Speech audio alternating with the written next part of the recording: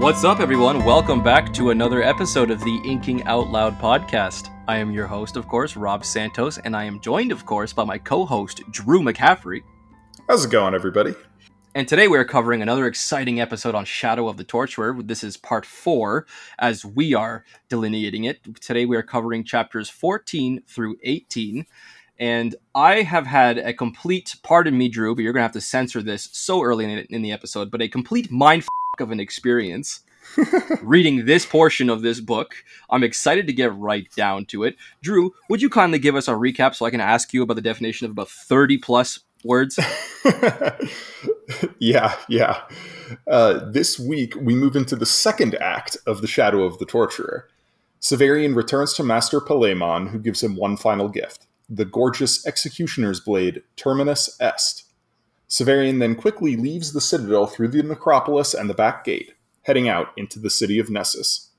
As night falls, Severian finds himself briefly arrested because he's causing a commotion. He proves that he is indeed a torturer, and the guard tells him to find something to cover his cloak. Severian moves on and, after getting lost, stumbles into a random inn. He is forced into bed with a strange giant man named Baldanders, and has even stranger dreams. In the morning, Severian is awoken by another new player in the story, Dr. Talos, the companion of Baldanders. The three of them head off to get breakfast, where Dr. Talos explains that he and Baldanders are touring around, raising money to rebuild their house. He recruits Severian and their waitress to be actors in a play. With Dr. Talos, Baldanders, and the waitress off preparing for the play that night, Severian decides to buy something to cover his cloak. He runs into an attractive young lady who helps run a rag shop with her brother.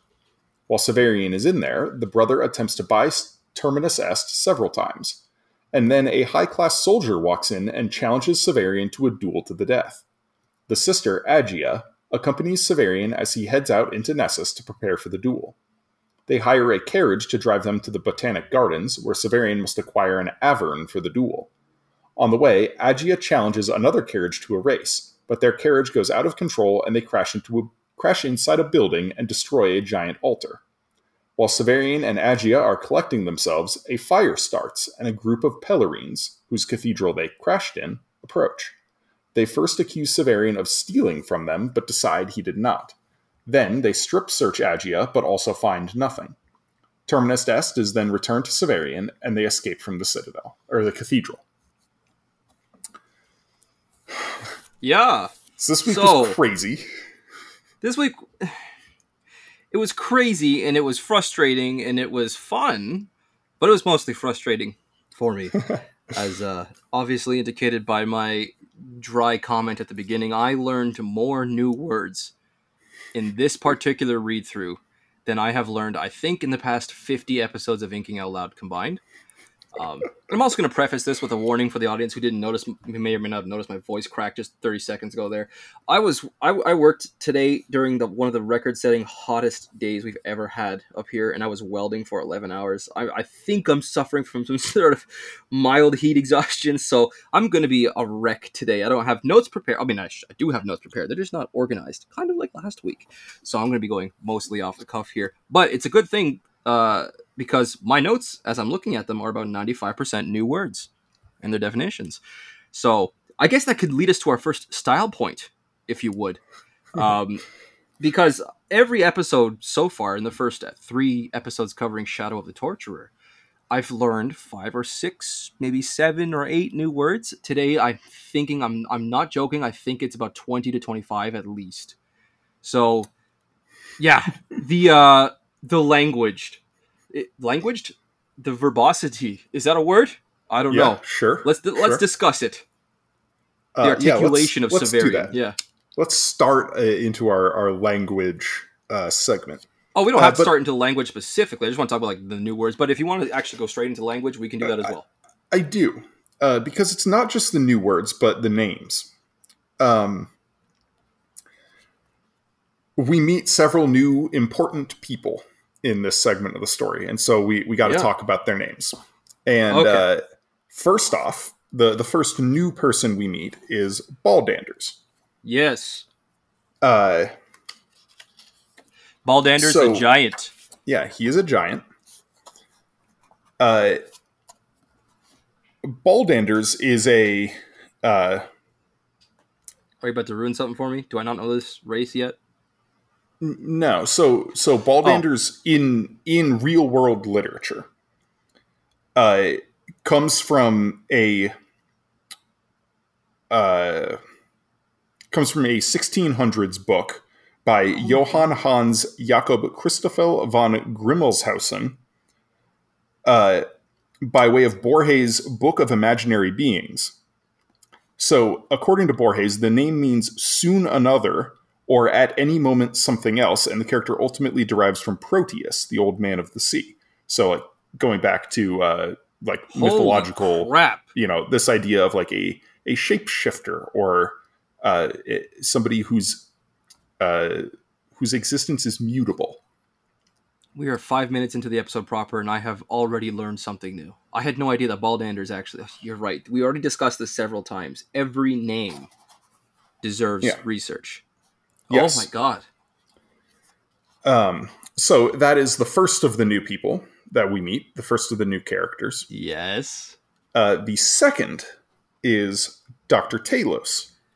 And Yes, I was excited. I was for that a little one. surprised that you didn't immediately jump on this, because if I remember correctly, one of your best friends has the last name Talos. That is several, actually, because they're a whole family of brothers whom I'm best friends with. All of them are Talos. They pronounce it Talos. Talos, okay. Yeah, in Greek mythology, Talos was a giant automaton made of bronze to protect Europa and Crete from pirates and invaders. Giant automaton. So, yeah, I saw that and I giggled with glee, and I immediately screenshot it and I texted it to my best friend James, who's currently stationed in Cold Lake, Alberta. And I was like, we have a Dr. Talos, dude. Talos was it was a name that nobody else in any of our schools had ever had.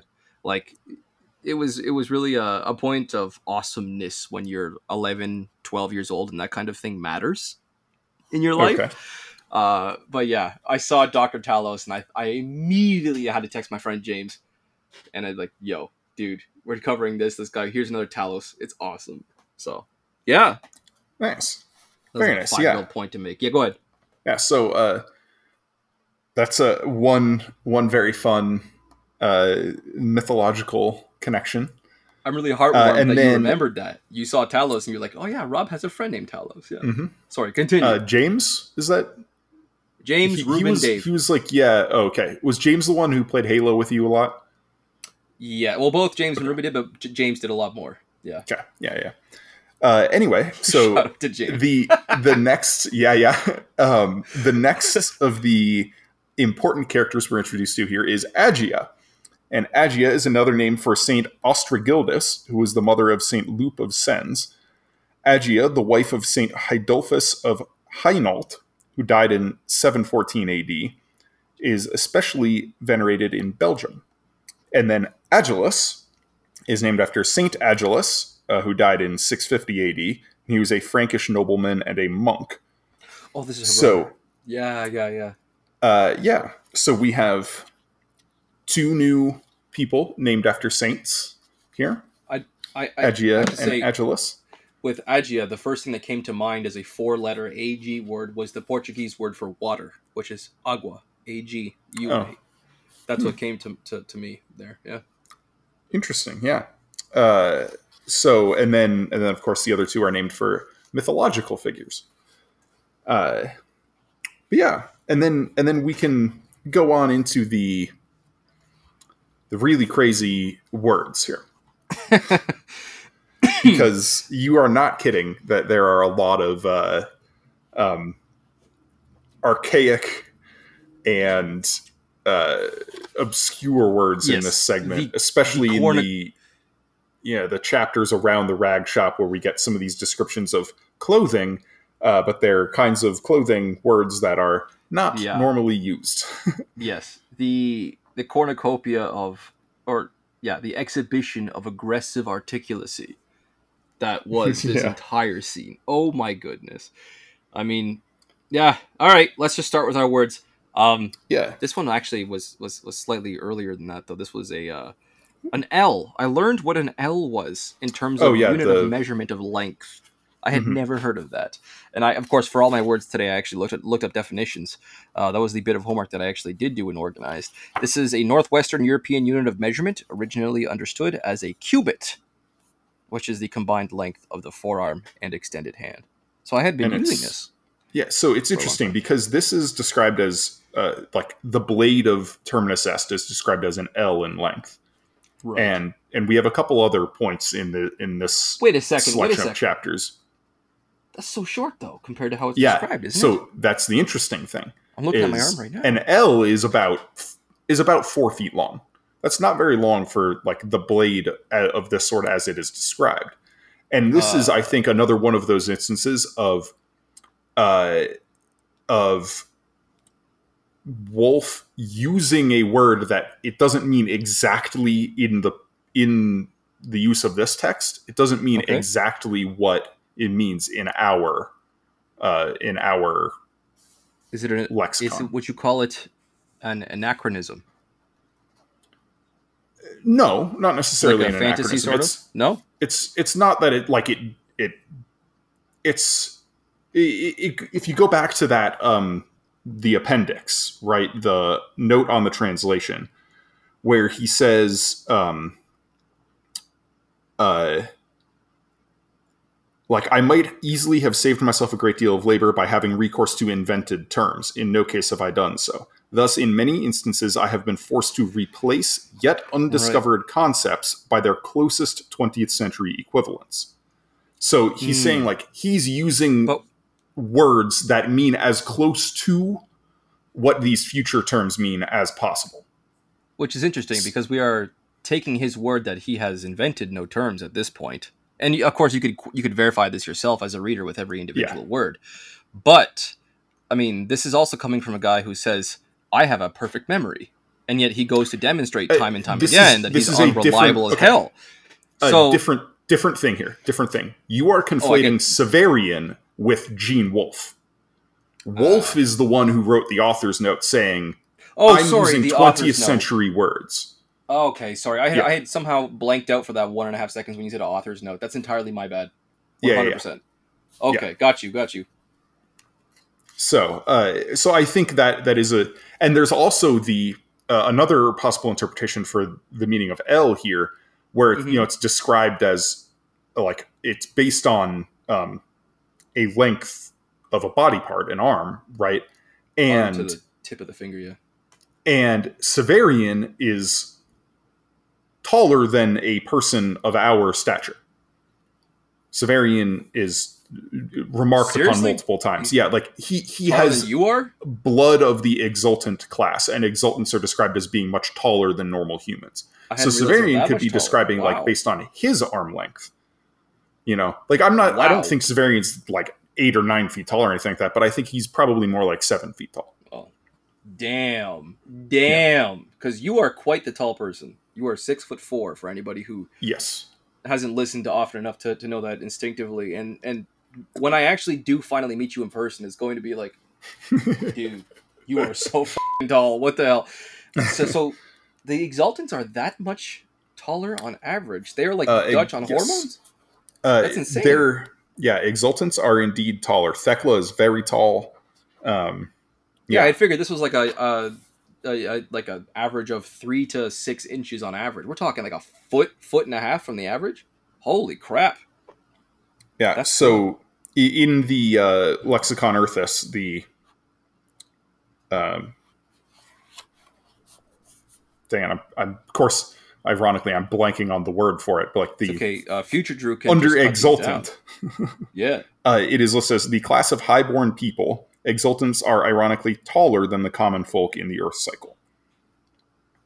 It doesn't say... Yeah, okay. Dutch are taller than Koreans on average. It doesn't mean a foot and a half. This is beating a horse into the ground. Or running a horse into the ground. What am I saying? Beating a dead horse. There we go. So there are future notes, and I'll just read this. Thecla, adult Thecla is 6'11". Holy crap! Yeah. Okay. Nope. Yeah.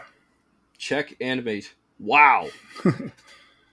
Nice. We're still Severian. in Okay, this Sorry, is interesting. Severian at the time of this book is 6'1", and this puts him within the height range of an exultant bastard. Thekla at age 13 or 14 was as tall as Severian. Wow. Yeah. Wow. Severian still has like 4 years of growing if his hormonal growth is roughly the same rate as ours. So yeah. Wow. Okay. Yes. And Master Oltan is about 7'3". Oh my god. Yeah. Oh geez. This is wow. Okay. Yeah. All right. So anyway, other words, Rob. Hydrargyrum. Hydrargyrum. Oh, Hydrargyrum. Hydrargion, I believe. No. HYDRARGYRUM. It's Hydrargyrum or Hydrargyrum. It's either a maybe this is G or a hard G. Two different words that I'm thinking of here. There are two different words. So the one, you're talking about it's mercury. Mercury. You're talking about the metal that's in the Quicksilver. That's in the spine of Terminus Est. Yeah. Yes. Mm-hmm. Yeah. So it flows and it changes the that was the so center cool. of weight. That was a nerdgasm for me right there. That was really cool. Sorry, the one that I was thinking of is Hypogeon, a Chthonian name, perhaps an aspect of the Increate, or even the name of the mysterious crypt. Yeah, it's like there's one point in chapter 18 where Agia uses it, and I don't remember. She says, "Well, hi, Hypogeon, help you."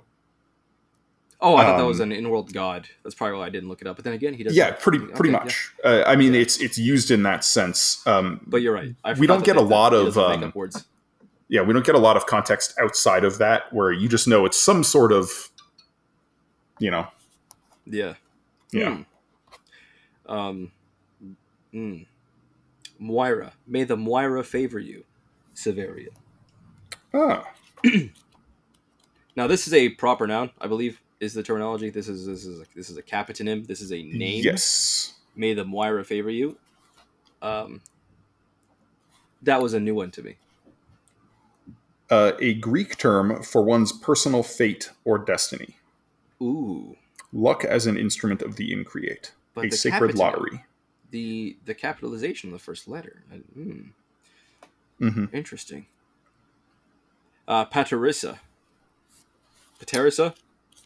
Okay. Let's find this one real quick here. I believe it's Paterissa, but I am not 100% I've already looked them all up. Paterissa. Oh. Yeah. Oh, I'm thinking of a different word again. Okay, so this is... Oh my gosh. Okay. This is a staff topped by a cross. This is a specific term for like a staff used by a bishop. Comes from Latin. It's like a ceremonial staff that a bishop would hold. Yeah. This was actually my longest definition entry. Stylized staff as a symbol of the governing office of the bishop or abbot and is carried by high-ranking prelates of Roman Catholic, Eastern Orthodox, Oriental Orthodox, and some Anglican, Lutheran, and United Methodist and Pentecostal churches. So that was a long one. Mm-hmm. Sitting here typing that one out on my Galaxy S22 Plus when I'm trying to get back. And I love that kind of that mental image when Severian is talking about how he's walking through the city at night and he's using Terminus Est as like a walking staff. So he uses this word to say that it looks like he's not carrying a sword, but he's carrying this cross-topped staff. And I like that kind of mental image of him in the dark cloak, kind of silhouetted against the street lamps with the tall sword that he's using as a walking staff. Thumbnail for this episode, if we could not I like that upon Danny's time, because she could do this amazingly, but we want to keep it reasonably timed for her as well.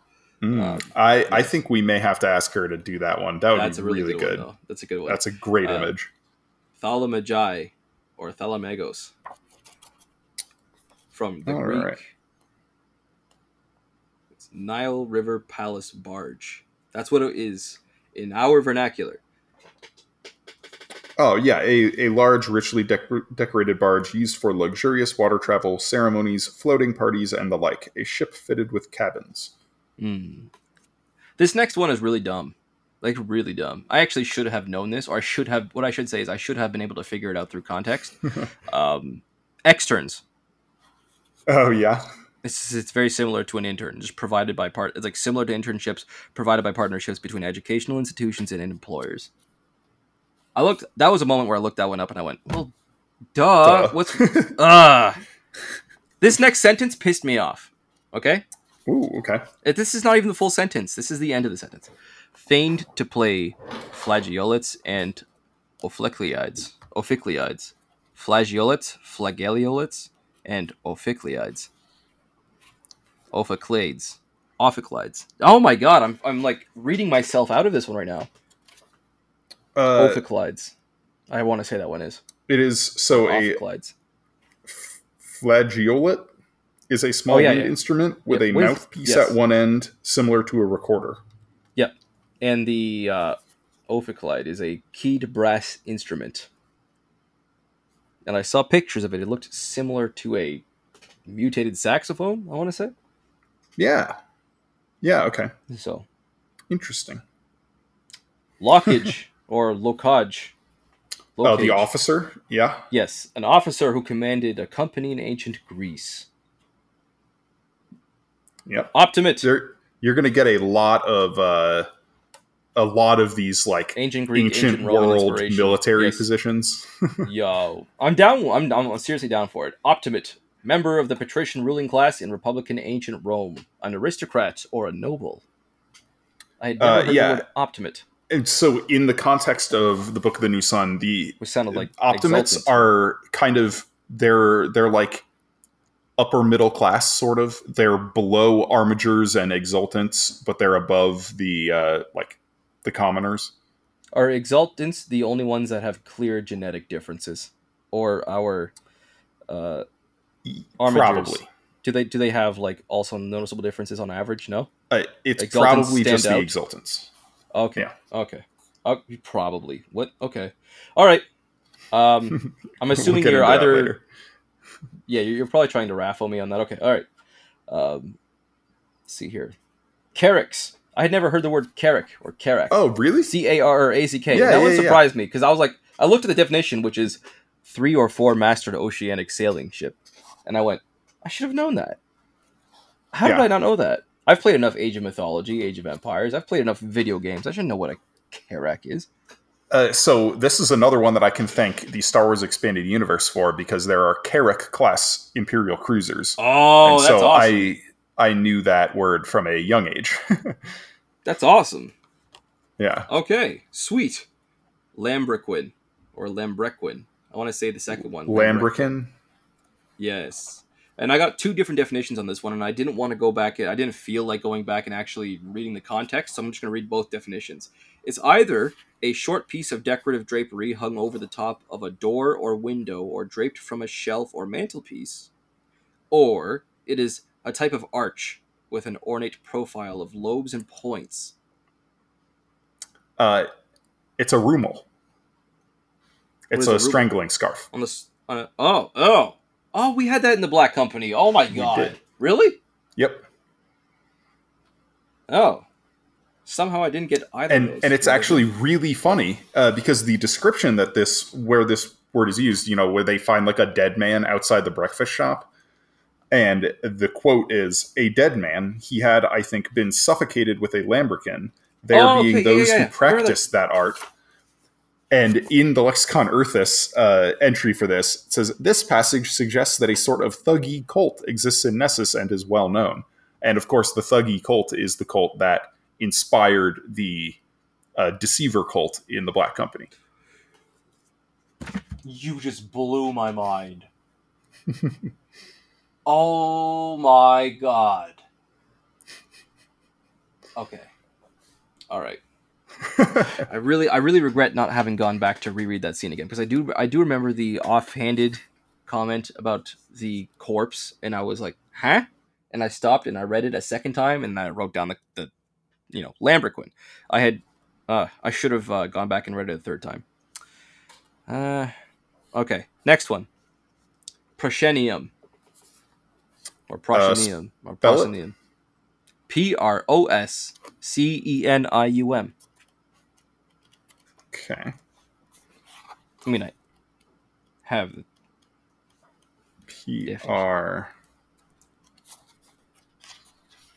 Proscenium, the wall that separates a theatrical stage from the seating area, including the arch over the stage, often highly decorated.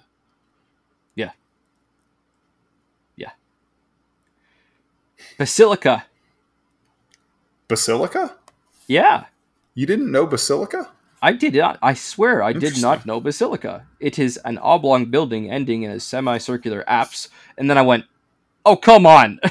I have to look this one up too." And then I realized, oh wow, to look up the definition of words that Gene Wolfe is using, I'm also having to look up definitions of other words so that I can understand the definition of the original term.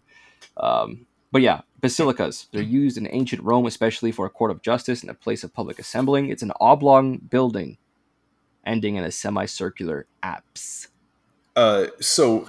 Interestingly, basilica is a common term for a specific style of church, like Roman Catholic. Many Roman Catholic cathedrals are basilicas. This was my first return on Google. Interesting. And they tend to be built in the shape of a cross, where you have like small wings coming off the side of the main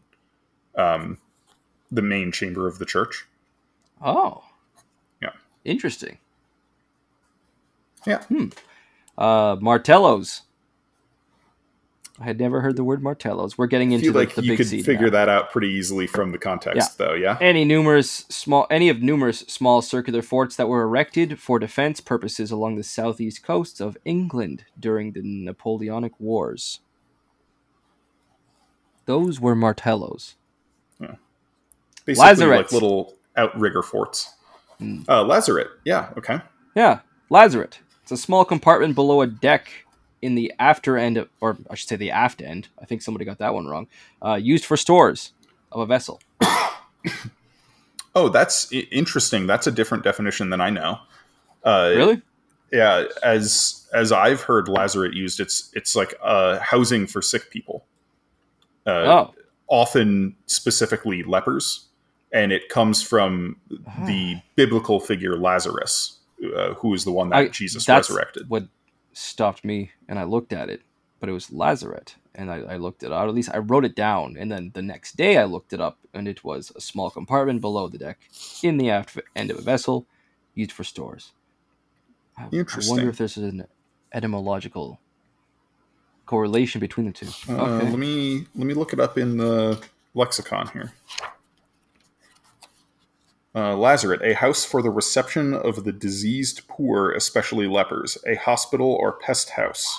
What? And there's also lazaretto, earlier form of lazaret. Note that the word usually refers to a quarantine house or location. Wow. I'm looking at it right now. Okay. Oh, you know what? Here it is on my screen right now, on my phone screen. Lazaret is what I searched up on Google. I don't know if you can read that. But right below it is a definition that I just read, which was a definition for lazaret. So I just didn't read closely enough that Google had changed the word on me and assumed it knew what I was looking up, because that is the kind of obscure language that Gene Wolfe is employing in this. That's insane. I love it. Google was like, no, you mean lazaretta. Or lazaretto. Oh my god, or lazaret. Anyway, speaking of lazaret, minaret is how I want to pronounce this one because of my French roots.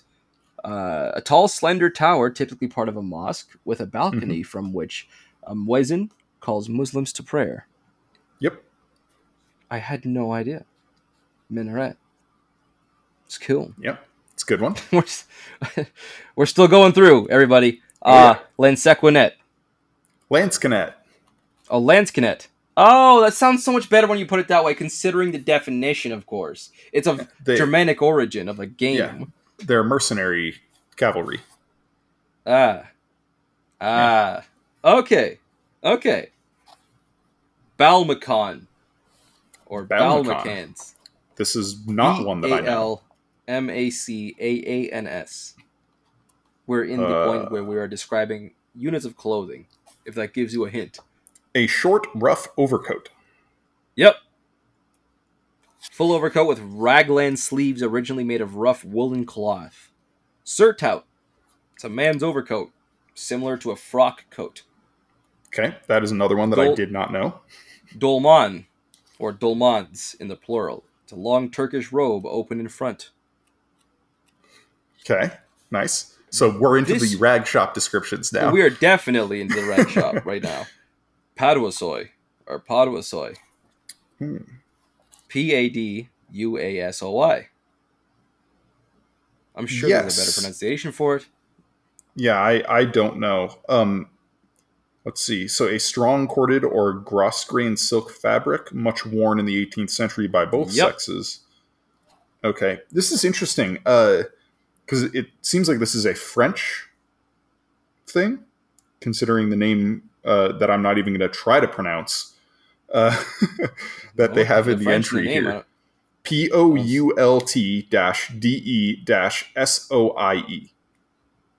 Poule de scie. Cool. Thanks.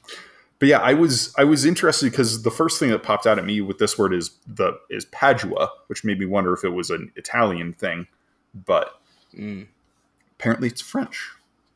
Yeah. Ah, interesting.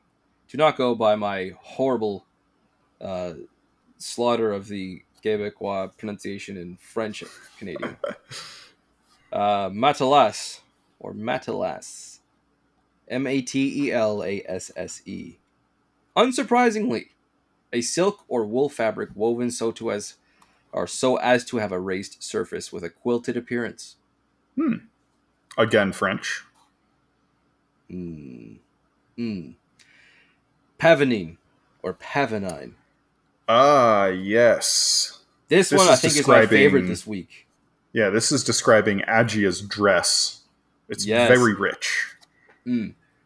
This one is probably the one I'm most excited to use in my future writing because this just works. It's so flexible in its simplicity and its elegance. Of or like a peacock. Yep. I love it. Yeah.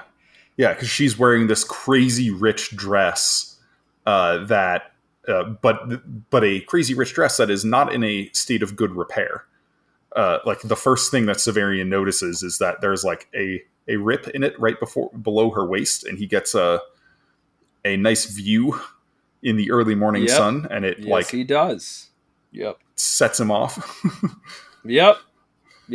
I just counted what I have remaining, and I still have 10 to go. I'm so sorry, everybody. I need to apologize for the astute listener or the educated listener who didn't realize they were in for probably what's going to be 50 minutes of Rob learning new words today. Let's truck on. All right. Monogamy? Yeah. I had no idea. Monogamy was a word that I had obviously already known, but monogamy with a CH. I had no idea that was even on the table. As a word, I mean. It's like single combat. I looked it up, and it's being married to one person at a time. A lot like monogamy. No. I'm going to look it up now. So, did you autocorrect something for me again and I didn't notice? That's a very strange... Oh, it did. Look at this right here. Okay. Showing results instead of monogamy. You f***ing asshole, Google. Making me sound like a dumbass on this episode of Inking Out Loud podcast, or at least somebody who doesn't read their definitions particularly closely. Thank you for... So you said it was one-on-one combat? Yeah. It's like single combat. Okay. So... I mean, it works in their context, obviously, of how it's being used, but I mean... Yeah. Now I feel like an idiot. Because hold on. Seeing how it's been used in this book, why I didn't question it being married is baffling. Yeah, because it's being used to describe... It's in the context of the challenge. Yeah, in fact, I think it's in the same sentence as monogamy. It's monomachy. Oh. Monomachy. There we go. Sorry. There we go. It's like hard to even pronounce because you want to pronounce it like... I'm writing down these new words and I'm misspelling them in my phone. Oh no, I wrote I wrote Monochamy. Thanks, thumbs. Okay. I'm actually surprised there is no entry for monomachy in the Oh, Lexicon Earthus. Monomachy still is a still contains all the same letters. That's interesting. That might have been like a half-word dyslexia moment for me. Oriflamme, or as I want to pronounce it in French, Oriflamme. Yeah, Oriflamme is how I Nah, pronounced it. appointed blood-red banner flown from a gilded lance was the battle standard of the King of France in the Middle Ages. Originated as a sacred banner of the Abbey of Street of Saint Denis, or in French it would be Denis. Mm-hmm. Yep. Mm. Nice. Thylacine. Okay. This is a creature, correct? Yes. I don't remember what it is, though. It's an extinct carnivorous marsupial that was native to the Australian mainland. So in case you as a reader, and somehow Severian knows what a freaking thylacine is. See, this is a one of those instances where Wolf is using a word to describe something that is not exactly the same. Okay. Yeah. Okay. Got you. This is the closest available English word. Yeah. Got you. Yep. I heard a particular word that made me go, huh, and that was in the story of Gabriel. Where wend you? 4 letters, W-E-N-D. Which is to go in a specified direction, typically slowly or by an indirect route. Okay. Route. I don't think I knew that word. Yes. Where wend you? Nidorus or Nidorus. Nidorus? This is another one that I feel like you have a pretty good idea from the context. Oh, I got it from context right away. I'm like, that smells like sorry. Yeah, but specifically it's burning fat. Yeah. Rankly odorous. Involves the smell of decay. Mensal. M-E-N-S-A-L, which is of, relating to, or done at the table. Interesting. So in the lexicon, mensal is listed as a place supplying a monthly rent to a religious order or official, particularly if the rent is given in the form of food. Google, don't f*** me again on this one. I'm looking it up.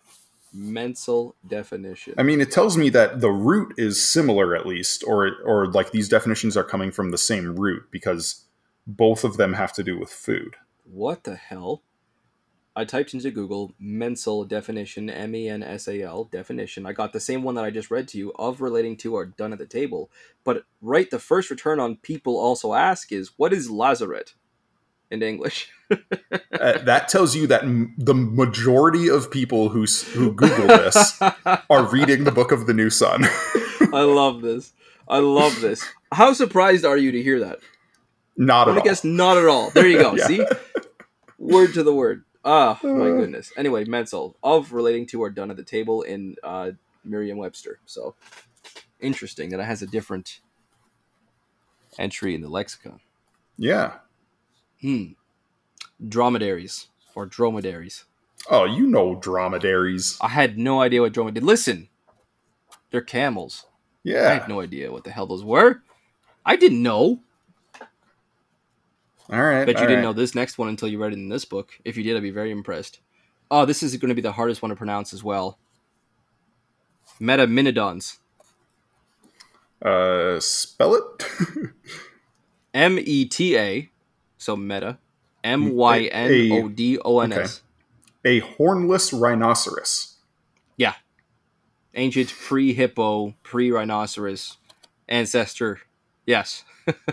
Apparently a common riding mount in Nessus. I bet you I nailed that one. I bet you it's pronounced exactly Metaminodons. I think you're right. Either Metaminodon or Metaminodon. Yeah. Metaminodon Hackney. Sounds better. I had no idea what a hackney was. It's a horse. Yeah. Or a pony of a light breed with a high-stepping trot used in harness. There are a lot of different words used to describe writing creatures in these books. Yeah. Okay.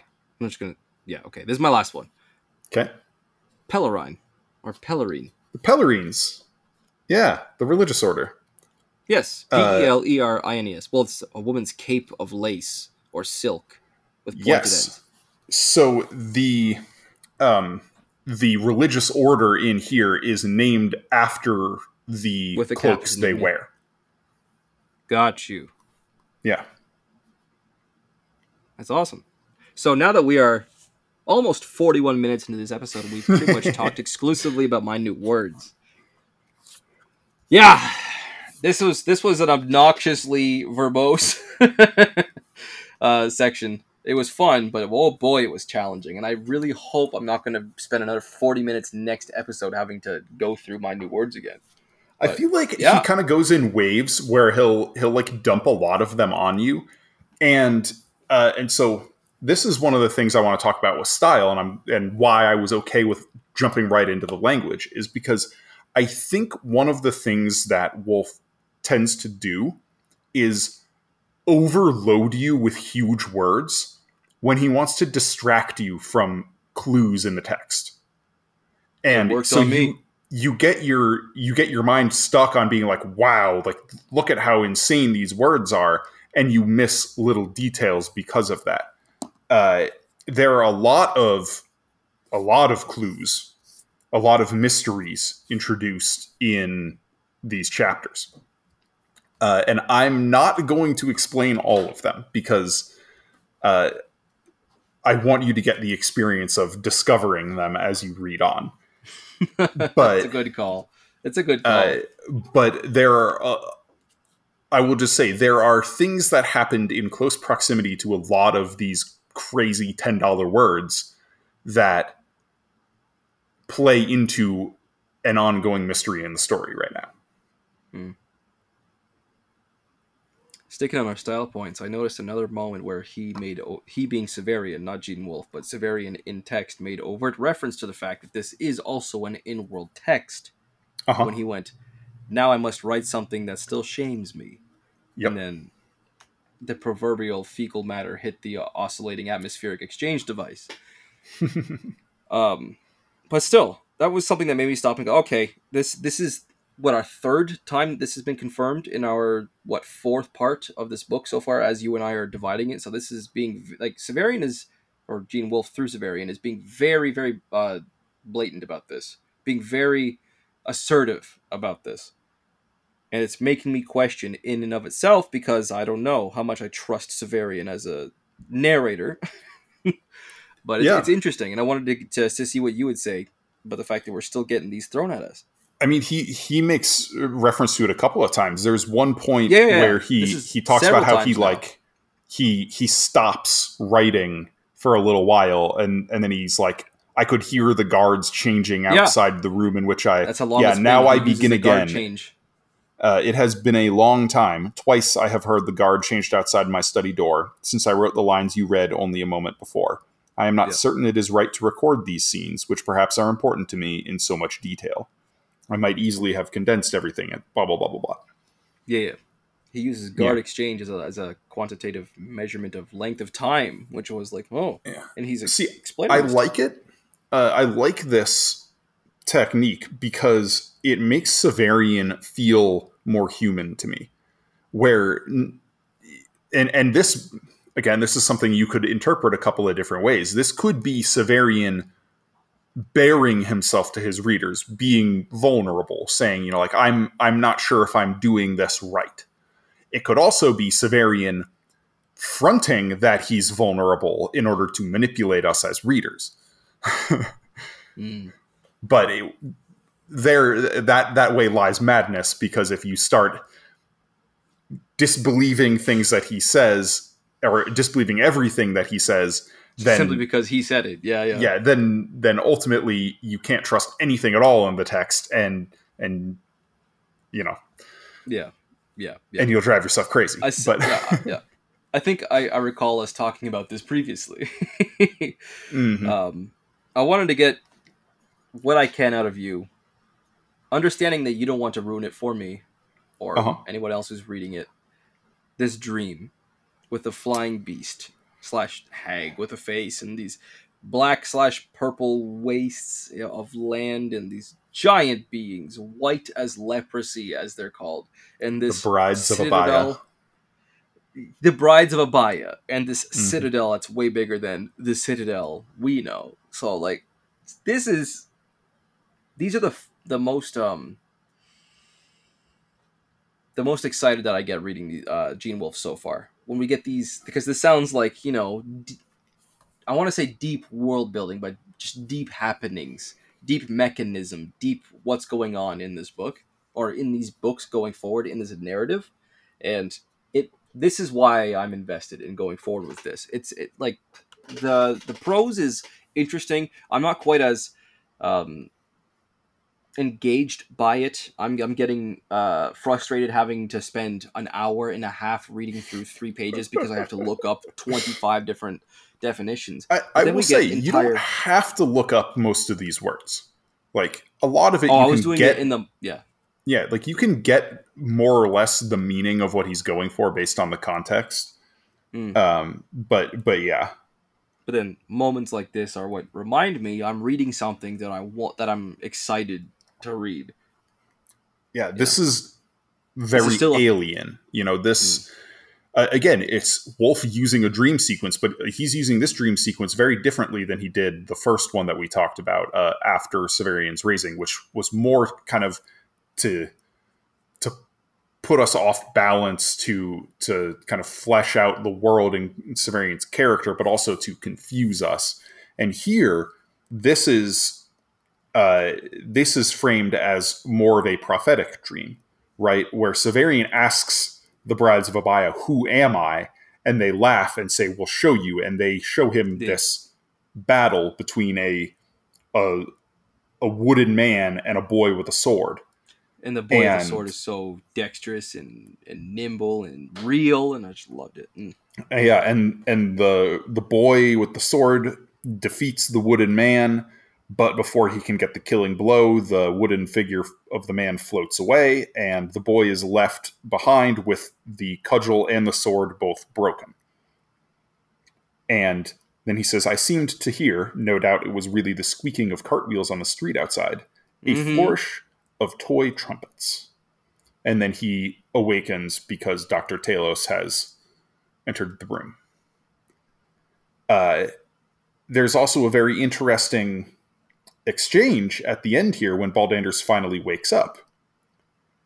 And he asks, "He slept here, Doctor?" Dr. Talos and I both nodded. "Then I know whence my dreams rose." And Severian asks him, and he says, "Of caverns below, where stone teeth dripped blood, of arms dismembered found on sanded paths, and things that shook chains in the dark." Oh, that's so good. Things that shook chains in the dark inspired me to write a short story horror myself, right in that sentence. Nice. It made me, that gave me such a stopping moment of reread, goosebumps, hair-raising, warmth of inspiration. It was like, things that shake chains in the dark. I don't know what it is about that particular passage, but it's phenomenal. Ooh, yeah. Now, there's an interesting thing here. I think a clue to what's going on in the sequence. So, do tell.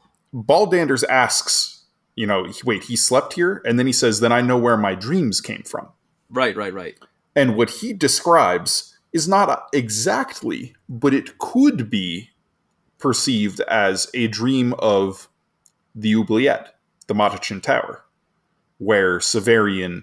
So this could be the idea that Baldanders dreamed Severian's dream, and Severian dreamed Baldander's dream. Holy crap. Because they were sleeping next to each other. Oh, that would be so freaking cool. Yeah. I hope that is the case. Yeah.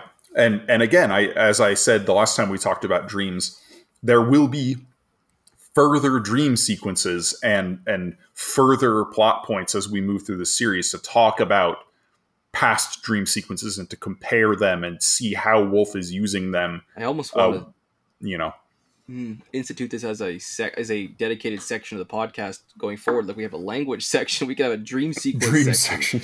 But this depends on how frequent they are, right? Because we might not have them every single episode, depending on how you're. I think we're only going to get one more in this book. It's been a while. There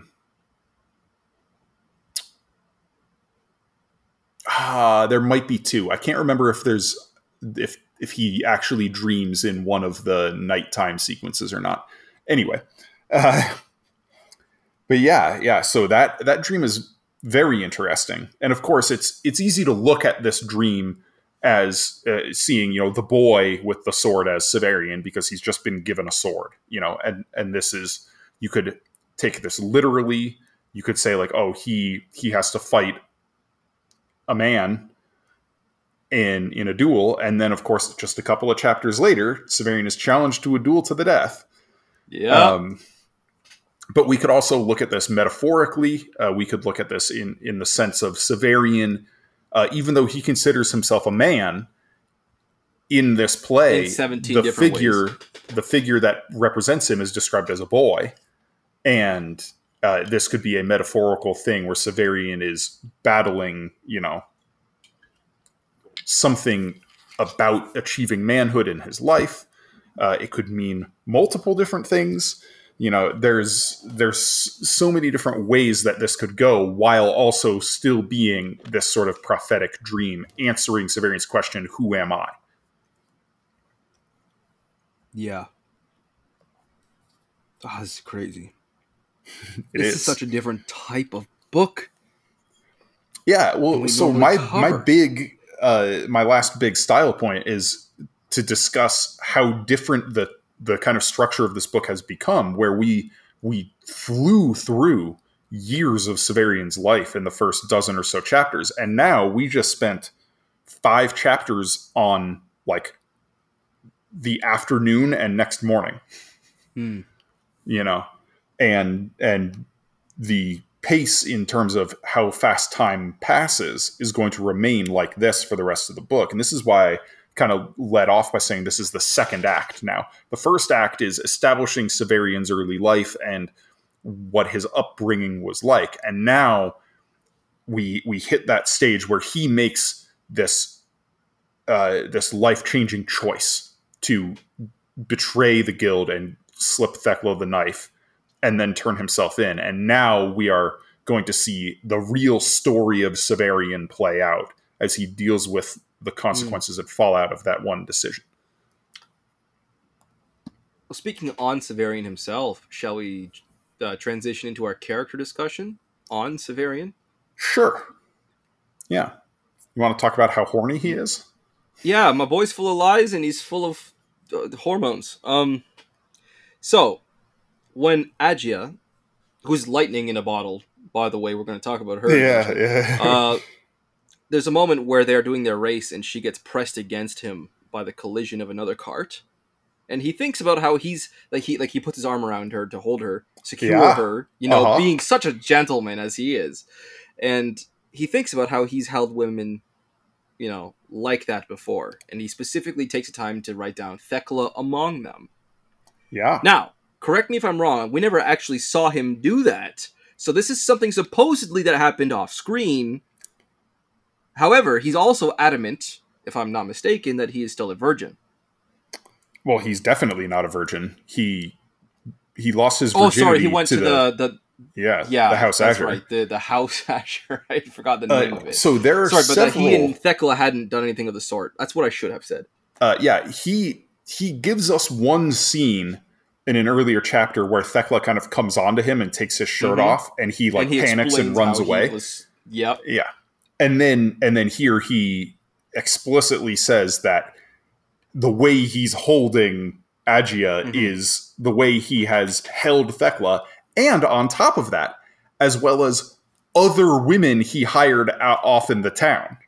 Right. And earlier Okay, in so it, he's oh my he god. tells us that after the House Azure, he was never really interested in going back out and hiring prostitutes. But now here he's saying that he did that often. You see, I had just seen, oh, he mentions Thekla here. Oh, he's got his arm around Agia. Oh, I never saw him put his arm around Thekla like this, so this must have happened off screen. Oh, this guy's lying. But he says he didn't ever do this with Thekla. Well, at that point, I thought he was saying he said he was a virgin. I knew something was up, but you just blew my mind with the additional connection of the fact that he had said that after Thekla, he was not going back to the House Azure. And yet, still, he's equating them in the same thought here.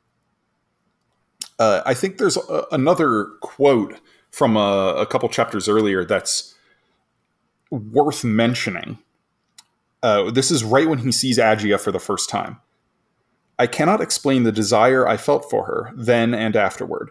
Of the many women I have known, she was, perhaps, the least beautiful. Less graceful than her I have loved most. Less voluptuous than another. Less reginal by far than Thekla. She was of average height, blah, blah, blah, blah, blah. Now, he gives us a list of women that he has loved. And the only one he names is Thekla. At the same time, I think it's interesting that he says, less graceful than her I have loved most, but then names Thekla as somebody different. Different. Yeah. Or is there something... Oh, no, that wouldn't make sense because she's dead already. Oh. Or presumably dead. Yeah, I would say... So we have in this list, there's one whom he loved most, who is more graceful. Another unnamed woman whom he describes as voluptuous, curvy. So keep in mind who those two women might be as you read through these. I think I might know one. Oh? Well, I'm assuming we might have met her already with Agia. Oh. As the voluptuous / curvy one, because he makes note about how she wouldn't necessarily be a beauty to look upon. No, because he's comparing these other women against Agia. Oh, sorry. Oh my god. Yeah. Okay. Yeah, he's saying that Agia is less voluptuous than this woman. Here. Okay. Yeah. I'm forgetting which part we're at. Good. Mm-hmm. Mm-hmm. Yeah. But this is something like to keep an eye on as he has now moved on to like a new stage of his life outside of the supervision of the guild, where he was not raised with a very healthy attitude or healthy life experiences where the fairer sex is regarded. And now he's just like out in the world encountering women. There's, we see so pretty much immediately he runs into a girl on the street and he's just like, wow, I want to have sex with you. Like, yeah. And we haven't even talked about the girl that Dr. Talos recruited there and that was like serving them breakfast or lack thereof in the morning. She just like, yeah, sure, I'll come along with you, I guess, after I thought about it for 15 seconds. Yes. At no point did Severian like really think about how he really, really loves, like, he's just really attracted to this particular girl too. But like, we're some of these characters like are coming and staying and making such a huge impression. But these are ones that we just initially met, whereas other ones earlier, I had assumed and maybe still assume that the girl who was joining Dr. Talos's and Baldander's and maybe Severian's retinue, I thought she was going to become another central female character going forward. She might still. But then she just kind of comes and then goes off for these few chapters while we spend so much time meeting Agia and then spending so much time with her. The dichotomy between those two has thrown me off in my expectation. Yeah. So, like, again, going to how weird the structure of this book gets, not only the pace of time passing by, like how it's slowed way down here and we're getting a much more granular look at his life, but also the way Wolf sets up plot lines and then just jumps around. Like, counter to your expectation. Or we have Severian leaving the Citadel and it's all about, all right, I'm going to Thrax, and then the first bit of directions he gets from the lockage on like how to find a good inn to stay at, he forgets and gets lost. Well, maybe not forgets. He says that he gets lost in the dark and that he's too tired to retrace his steps. I reread that one and I decided that one gets a pass on me. That one gets a pass. Yeah. But anyway, so immediately we have a divergence from what his path should have been to Thrax. And then we get Dr. Talos and Baldanders, and they are immediately larger than life characters. Like, you are not going to forget these two guys based on the descriptions. And we're going to get into those descriptions a little later on, but you know, it feels like this momentous thing. And then he has breakfast with them and immediately splits off, and he's like, yeah, I have no intention of meeting up with them at the Stesophan's Cross or whatever it was called to, you know. Yeah. And he runs into Agia and Agilus. And again, we get these like larger than life characters, like the Hipparch of the Septentrians, who comes in and without a word challenges him to a duel. And you know, he falls like madly in lust with Agia immediately.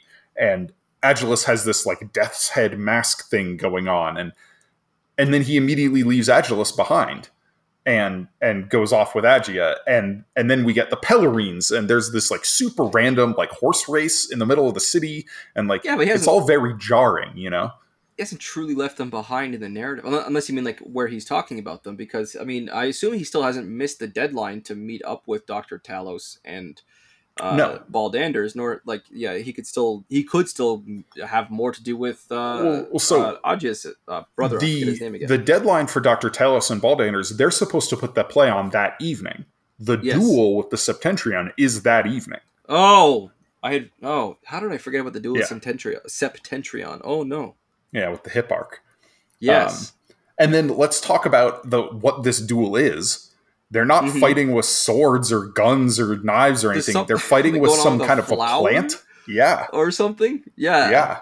Like, how weird is that? I don't understand. This segment really is Wolf just like throwing you into the deep end of the world building and being like, and then apparently Agia has to like explain. She's with him to guide him through this cultural thing that he has no awareness of. And so he's in a way very dependent on her right now, in a major way, I should say. And it's just, and an Agia is, as I said earlier, lightning in a bottle. Like, she immediately strikes me as somebody who could be a lot of fun to read, but at the same time, ooh, she is a great her character. Volatility could be very amusing and horrifying in equal measures. And so I don't know how I feel about Agia. Yeah, she's she decides to race in the middle of the street like a 17-year-old Honda Civic driver. What is she talking about? Sorry for anybody who drives a Honda Civic, but I don't know. Yeah, she's crazy. She's I think one of the most fascinating characters in this series. She cray. Yeah. Yeah, and then the crash into the altar and the meeting with the Pelorines and whatnot, and this fire that somehow started. I don't understand how the fire started. Well, it was like an altar with candles and stuff on it and a straw floor. I thought they might have had like candles inside the whatever horse drawn or carriage. The fiacre was. Yeah, fiacre, which was one I almost wrote down, but I was like, you know what? I'm gonna pretend I understood this one, and I didn't write it down. So. You don't need to. Like, again, you can figure that one out pretty easily by just the context. Gene Wolfe, it's a horse-drawn carriage. Smoother if you can just pretend that you know certain words. Rob, 2022. There you go. Yeah, I mean, put that one on a book jacket. There you go. But it's also easier to get through once you kind of accept that you don't really need to know, right? That's true. Because the words that he's using are not describing exactly what the definition is to us, or may not be exactly what it is. He gives you that out. Gene Wolfe gives you it's that like graceful exit from needing to accept you just strict word-to-word figure out more or less what it means by the context, and you move on. And then you're like, so that whole description of all the crazy kinds of clothing in the rag shop, you don't need to stop and look up what all these different things are. You can just get it in your mind. Oh, these are a bunch of different types of clothing. Or the Oriflamme, which specifically made mention to the King of France in the Middle Ages, which might not really matter. Right here, it's more like, no, context. this is just like a golden banner. Mm-hmm. Of some kind. I like it. Okay, I'm marinating in this book now. Yeah, like once you get your bearings in the world and in Wolf's style and in Severian's style, the reading experience gets a lot smoother. Like, I think I mentioned this right off the top in our first episode, but like it took me multiple tries to get into The Shadow of the Torturer. The first time I read it, I got maybe a chapter or two in, and I put it down because it just wasn't clicking for me. And then after sitting on it for a couple of months, looking at that book just sitting on my nightstand and remembering the weirdness and the wonder that I felt struggling through those opening pages to figure out what was going on, I was like, okay, I'm going to give this another shot. And then I went into it knowing more what to expect. And I just blazed through all 4 of them in about 3 weeks.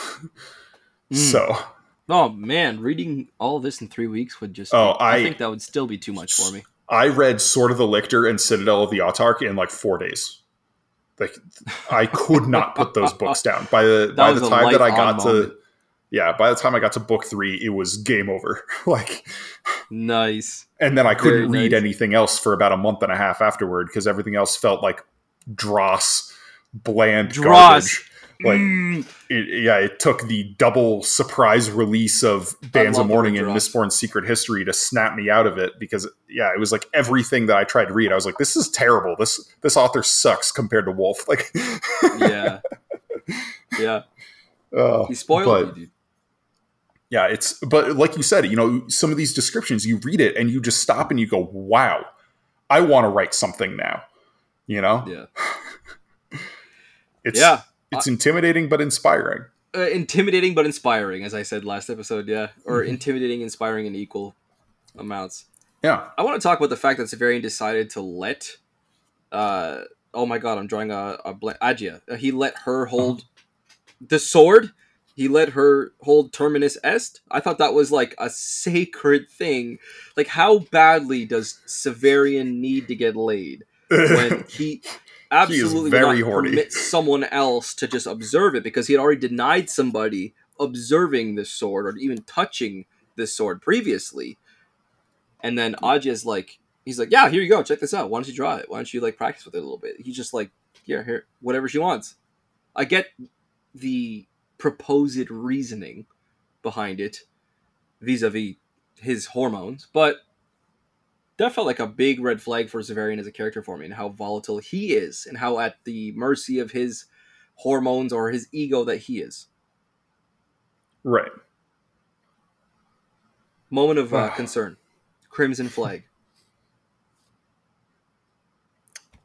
And then, like, immediately afterward, Agelus tries really hard to buy the sword from him. Oh, yeah. Oh, yeah. And he keeps upping the ante despite the fact that you think he's done. He's like, okay, 6, but you can't tell anybody that I'm doing this for you, okay? Again and again and again and again. What is so special about this sword? It's got an opal in the at the very base. Well, it's a sort of extremely fine make. I mean, it's got friggin' mercury down the spine of the sword. Like, yeah, but he's like, I still don't think that is quite deserved of this kind of think about haggling. This. Like, these two are running a costume shop together, a rag shop. Clearly, like, Agia tells him outright that they're not, like, they're poor. She's trying to get Severian to buy her, like, all this stuff when they're going out. She's like, oh, don't worry about spending your money. You're going to die tonight anyway, so you may as well buy me stuff. Like, and, and so the way I interpreted that scene with Terminus Est is that this sword is worth a hell of a lot more than, like, 5 or 6 Chrysos. But Agelus is trying to buy it off Severian cheap and then turn around and sell it for what it's really worth, For an insane markup. Yeah. And Severian, despite being naive and stupid and horny, is at least smart enough to be like, no, I need this. You cannot buy this from me. It's not for sale. Having any idea who these two siblings are, at this point, I'm thinking they know something about this sword that I don't. So this may just be a disparity between having more context for these characters versus just having been introduced to these characters and being super sus.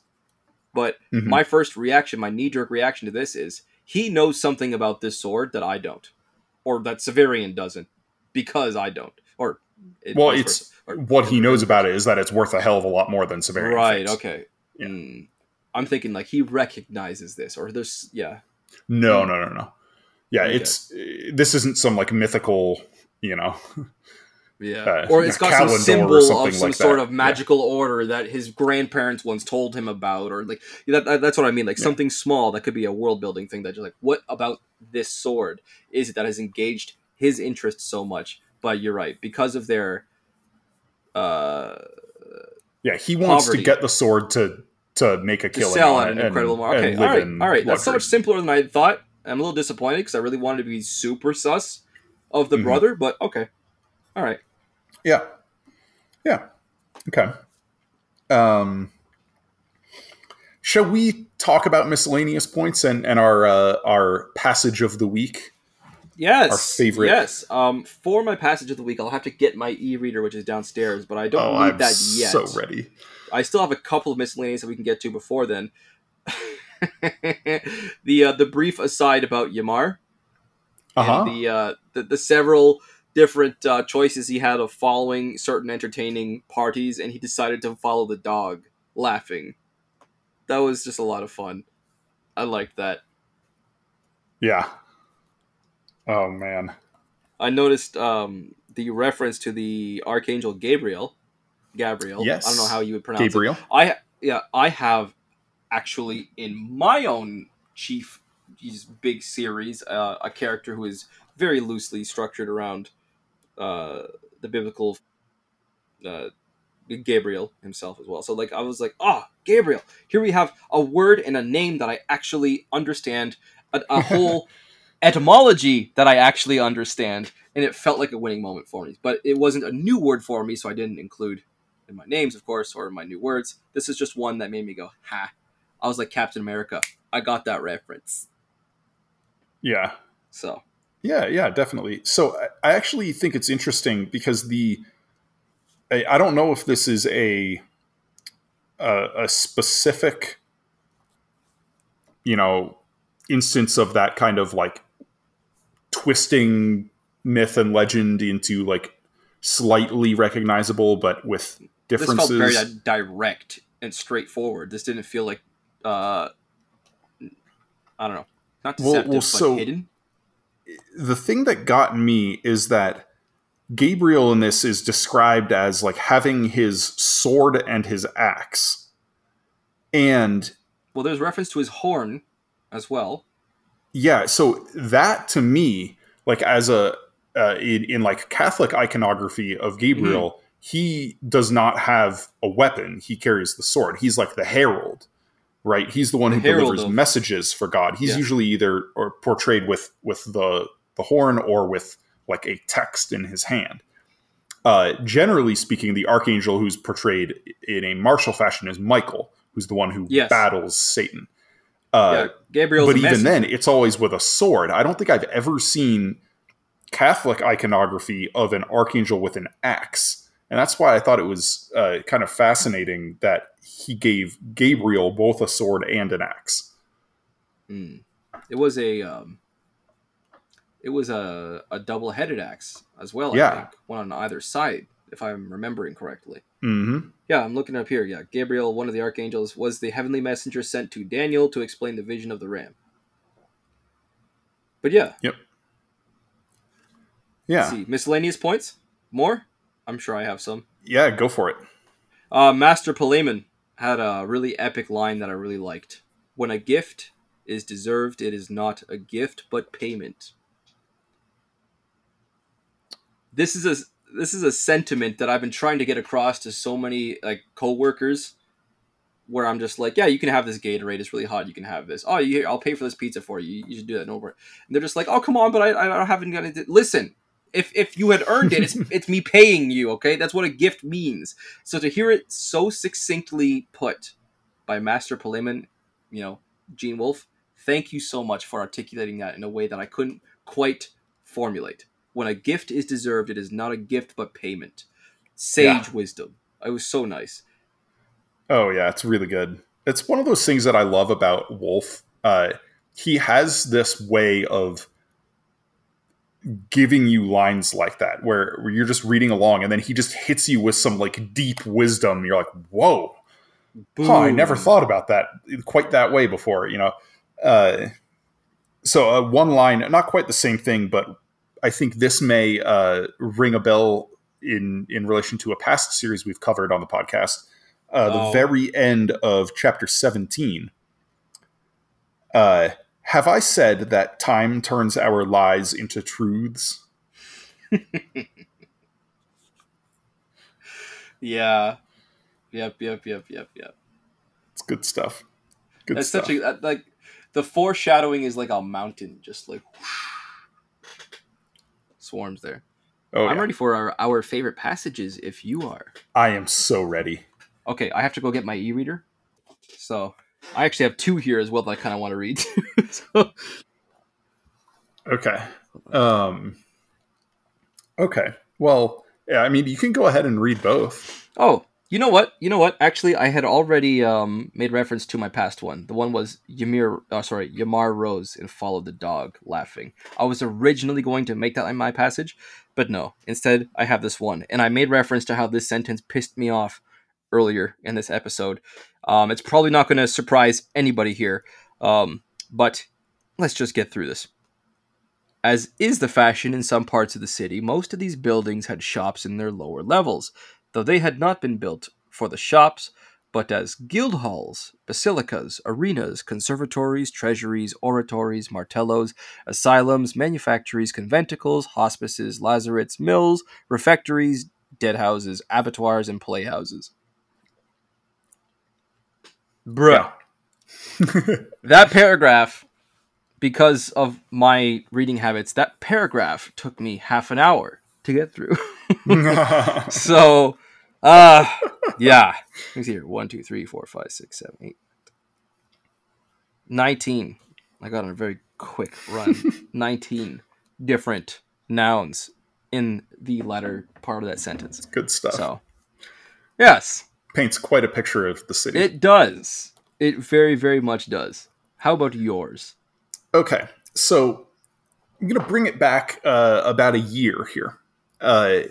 You will recall when we did City of Stairs, there was a particular character's description that you loved. I know who you're talking about. Mm-hmm. Yeah.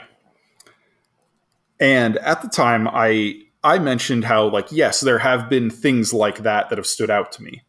This character description that I'm about to read is my favorite description of a character ever. Oh my god. Dr. Talos leaned toward her as he said this, and it struck me that his face was not only that of a fox, a comparison that was perhaps too easy to make because his bristling reddish eyebrows and sharp nose suggested it at once, but that of a stuffed fox. I have heard those who dig for their livelihood say there is no land anywhere in which they can trench without turning up the shards of the past. No matter where the spade turns the soil, it uncovers broken pavements and corroding metal. And scholars write that the kind of sand that artists call polychrome, because flecks of every color are mixed with its whiteness, is actually not sand at all, but the glass of the past, now pounded to powder by eons of tumbling in the clamorous sea. If there are layers of reality beneath the reality we see, even as there are layers of history beneath the ground we walk upon, then in one of those more profound realities, Dr. Talos's face was a fox's mask on a wall, and I marveled to see it turn and bend now toward the woman, achieving by those motions, which made expression and thought appear to play across it with the shadows of the nose and brows, an amazing and realistic appearance of vivacity. An amazing and realistic appearance of vivacity. That right there is something only a true master of the English language could write, could even begin to comprehend attempting to write. and I want to break it down, because he Do it up. immediately after that, would you refuse it? He asked again, and I shook myself as though waking. And I think that's important there, because Severian, he's like jarred out of this reverie, and Wolfe wants to jar us out of this immersion of language that he just put us through. Assuming and you get are the you person back equipped into the to scene. appreciate it. Right? Yes. But I want to break down what this description actually means, because I think there is a dreamlike quality to it, and a lot of people will read this and just be like, what the hell did I just read? I have no clue what this is saying. All right. Right? Keep reading. Keep going. I can hear you in my headphones. I have to go get my charger. Be right back. Keep going. Yeah. So it starts off with Dr. Talos being described as having the face of a fox. And that immediately tells us something. Foxes are crafty, they're sneaky, they're roguish. And of course, it gives us the reddish eyebrows and sharp nose. But then he goes on to say a stuffed fox. And then he goes on this long kind of rumination on the nature of the world and how there are layers of the world, because there's civilization has been around for so long, and it's been built upon and upon and upon and upon. And then he gets to, if there are layers of reality beneath the reality we see. And then he says, in one of those more profound realities, Dr. Talos' face was a fox's mask on a wall. And I marveled to see it turn and bend now toward the woman, achieving by those motions, which made expression and thought appear to play across it with the shadows of the nose and brows, an amazing and realistic appearance of vivacity. So he's saying that the appearance of Dr. Talos in the world we're experiencing is that of another human being, one who's crafty, who's got these striking fox-like features, but that Severian is perceiving a hidden layer of Dr. Talos in which he is artificial. He's saying specifically that the way Dr. Talos turned and lowered his face he didn't actually have expression playing on his face, but he uses the angles of the shadows to make it look like there's expression playing on his face. And that there is realistic appearance of vivacity, not that there is vivacity. Not that there is life in this man, but that there is the appearance of life. Now, let's go back to the very first description. The very first descriptor we get of Dr. Talos is that he has a mouthful of gold teeth. Yes. And now I'm going to bring it back even further. Every human character in this series is named after a saint. Dr. Talos is named after a golden automaton from Greek mythology. This man is a robot. Oh. He doesn't sleep. Oh my God. He orders food, but doesn't eat it. He has the waitress eat his food. Oh my God. They are super far in the future. Yup.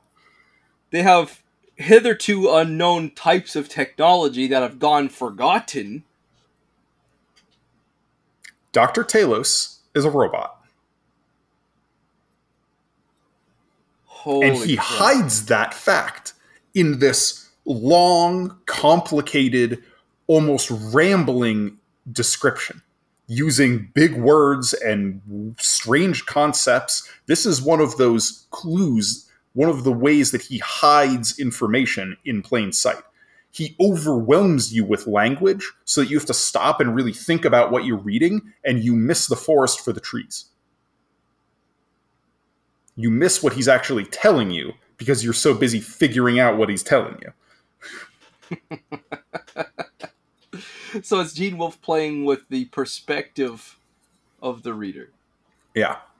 The moment-to-moment, the sentence-by-sentence perspective of the reader. Yeah. This is bar none my favorite character description I've ever read. You just made such a good case for it. I think it became mine. when you told me that he is a robot, I had about 4 straight seconds of not knowing who I was. That was the loudest silence I've ever been a part of. And that is what the Book of the Nusa does to you. There are so many moments like this. Yeah, so back to your regularly scheduled Inking Out Loud programming with the final draft. Sweet. So, for the first time in a while, I actually have what I feel like is an thematically appropriate, I should say, beer. This one is from Muskoka Brewery. I have not tried it yet. In fact, the sound that you're about to hear is the sound of me opening it to try it. I'm going to have a taste real quick right here. Hold on. Oh, that is definitely a pale ale. Whoa. Yes, this is a hazy pale ale. You can tell that I bought it just for the name, of course. This one here is, let's see here, with a fistful of Chinook, Simcoe, and Citra hops. Okay. I definitely got those Citra hops there. Scorching Sun, Chilled Nights, Thorny Cacti. What the okay, they're just going on and on. They're being pretentious here. This is a hazy pale ale that is actually really nice. The 5.6% ABV. It's in a nice purple can. This one is dedicated to Severian's travels at the moment and his lack of having a home, and the fact that he had just spent the past night sharing a bed with one and what he thought was going to be 2 other people. This one is called Drifter. Nice.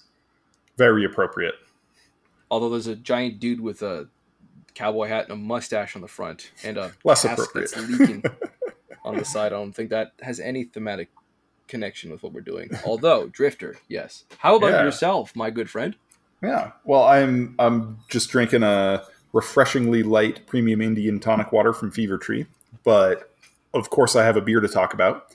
And this beer, I actually can talk about some of the tasting notes because not only have I had this beer before, I have a vague memory that I think I brought a version of this on the podcast. I don't know what it would have been for, but I have a vague memory of it.